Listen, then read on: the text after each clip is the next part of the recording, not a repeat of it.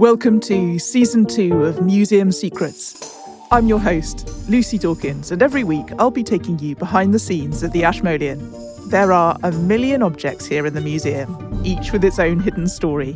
Come on in as we track down the weird and wonderful among them to give us a bite-sized pick-me-up in these challenging times. The museum feels surreal at the moment, with the great cavernous galleries empty of visitors.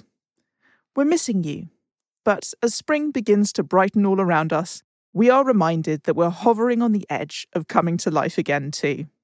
And if you know where to look, the collections are full of all sorts of symbols of hope and new beginnings. Today we've stumbled across curator Paul Collins, contemplating a 3,500-year-old duck. Here he is.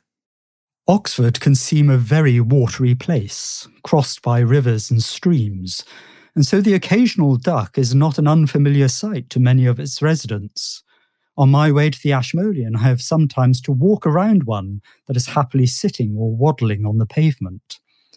But it is not an animal that immediately conjures up images of the ancient Middle East, where cattle, sheep, goats and pigs were commonly depicted across thousands of years.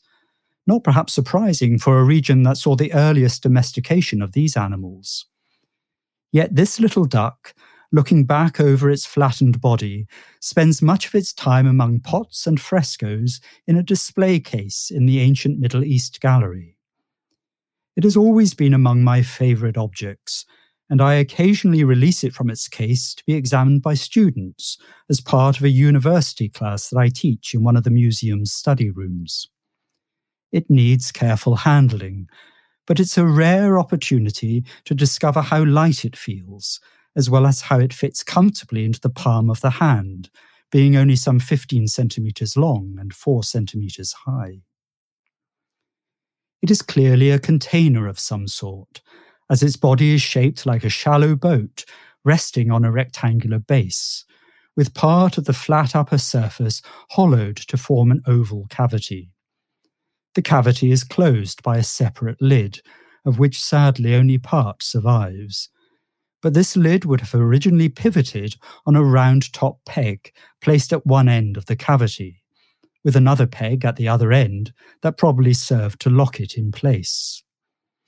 Parts of the bird's neck have been restored, leaving just one original section and the head intact. The duck has a long and carefully modelled beak, and the animal looks at us through eyes formed from an incised circle with a small central drill hole for the pupil. Its original home was some 4,000 kilometres east of Oxford, in a region of modern Turkey, bordered by Syria and the Mediterranean Sea. This area was also watered by rivers and streams, the most important being the Orontes, which flows north from Lebanon through western Syria into Turkey, where it meets the sea. Our duck was excavated in 1938 at a site called Tel Chana by the British archaeologist Leonard Woolley. He had worked briefly at the Ashmolean before leading excavations in Syria and Iraq. At Tel Chana, his workmen uncovered temples, palaces, administrative buildings, and other extraordinary monuments ranging in date between 1800 and 1200 BC. As a result of this work, we know that the ancient city was called Al-Alaq, and that it was the capital of a small kingdom called Mukish. The duck was found in a palace dating to around 1350 BC. When I show it to my students, they often struggle to tell me what material the duck is made from. This is made particularly challenging because they are required, as might be expected, to wear protective gloves. It reminds us how much our instinctive use of touch for exploring the world is restricted in museums, not least by the glass of display cases. This is of course essential for the security of the objects if we want them to survive for future generations, but it makes it much more difficult to work out that this little object is actually made from ivory. Ivory was a highly prized material around 1350 BC, and was widely traded to make luxury objects for wealthy clients. It was used for small containers, parts of furniture, game boards, cosmetic boxes, musical instruments, and even elements of chariots.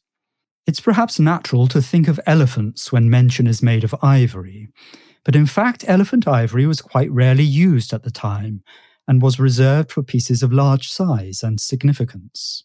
Most ivory objects, including this duck, were made from hippopotamus tusks. Today, the hippopotamus is restricted to sub-Saharan Africa, but in the 2nd millennium BC, it was found across a much wider area, through the Nile Valley into Egypt, and even in swampy areas of ancient Syria, including the valley of the river Orontes. The hippo is an extremely powerful, agile, and aggressive animal, and so hunting them was no simple task, with the result that ivory was an expensive material. Even so, there must have been a good number of successful hunts, as our duck vessel is far from unique. Examples have been excavated at sites in Lebanon, Syria, and Israel, as well as on Cyprus and in the Aegean. 3 are known from Tel Chana alone. They come in 2 main styles. One style has a forward-facing head, with pivoting wings on the body that serve as lids for the body cavity. And the other style, as represented by the duck in the Ashmolean, has its head turned back, often to look at little ducklings dowled into the oval lid. Perhaps our duck originally had some babies on her back. So what was she used for? It's presumed that duck vessels were containers for holding cosmetics, perfumed oils, or other similar materials. But nobody is really sure, as no traces of the contents have so far been discovered. These objects do, however, have very close parallels with a number of vessels discovered in elite tombs in Egypt of the same period, the so-called New Kingdom. These are usually made from wood and take the form of a forward-facing duck, probably modelled after an Egyptian goose, with their body hollowed out to form a container that is closed by a lid shaped like double wings. So far, so familiar. But somewhat surprisingly, at the rear of the duck is carved a nude swimming girl with outstretched arms, as though she is being pulled through the water by the bird. These objects are often referred to as spoons, with the girl acting like a handle. They are found among personal belongings in tombs, and as with the duck vessels, no clear traces of the original contents have been detected. Their fragile handles hardly lend themselves to frequent use.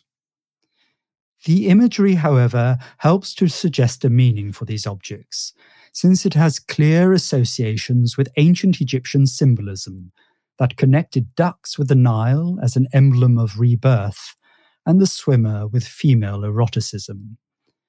These ducks with swimming girls may have been exchanged at the time of certain festivals, and very helpfully, a few are inscribed. They give wishes for the new year or good fortune.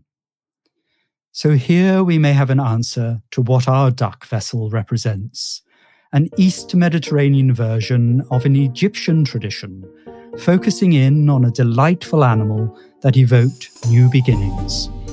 In much the same way as we might associate a mother duck and a line of ducklings following her as marking the start of spring and the hope of better times to come. Thank you to Paul for introducing us to this duck. It's a reassuring thought that when you're cheered up by the sight of ducks in the spring sun, you're not so different from the people of the Bronze Age. It's a reminder that for thousands of years and across vast distances, humans have had a great capacity to find a light at the end of the tunnel. Join me next Friday when we go on an adventure into the colour blue.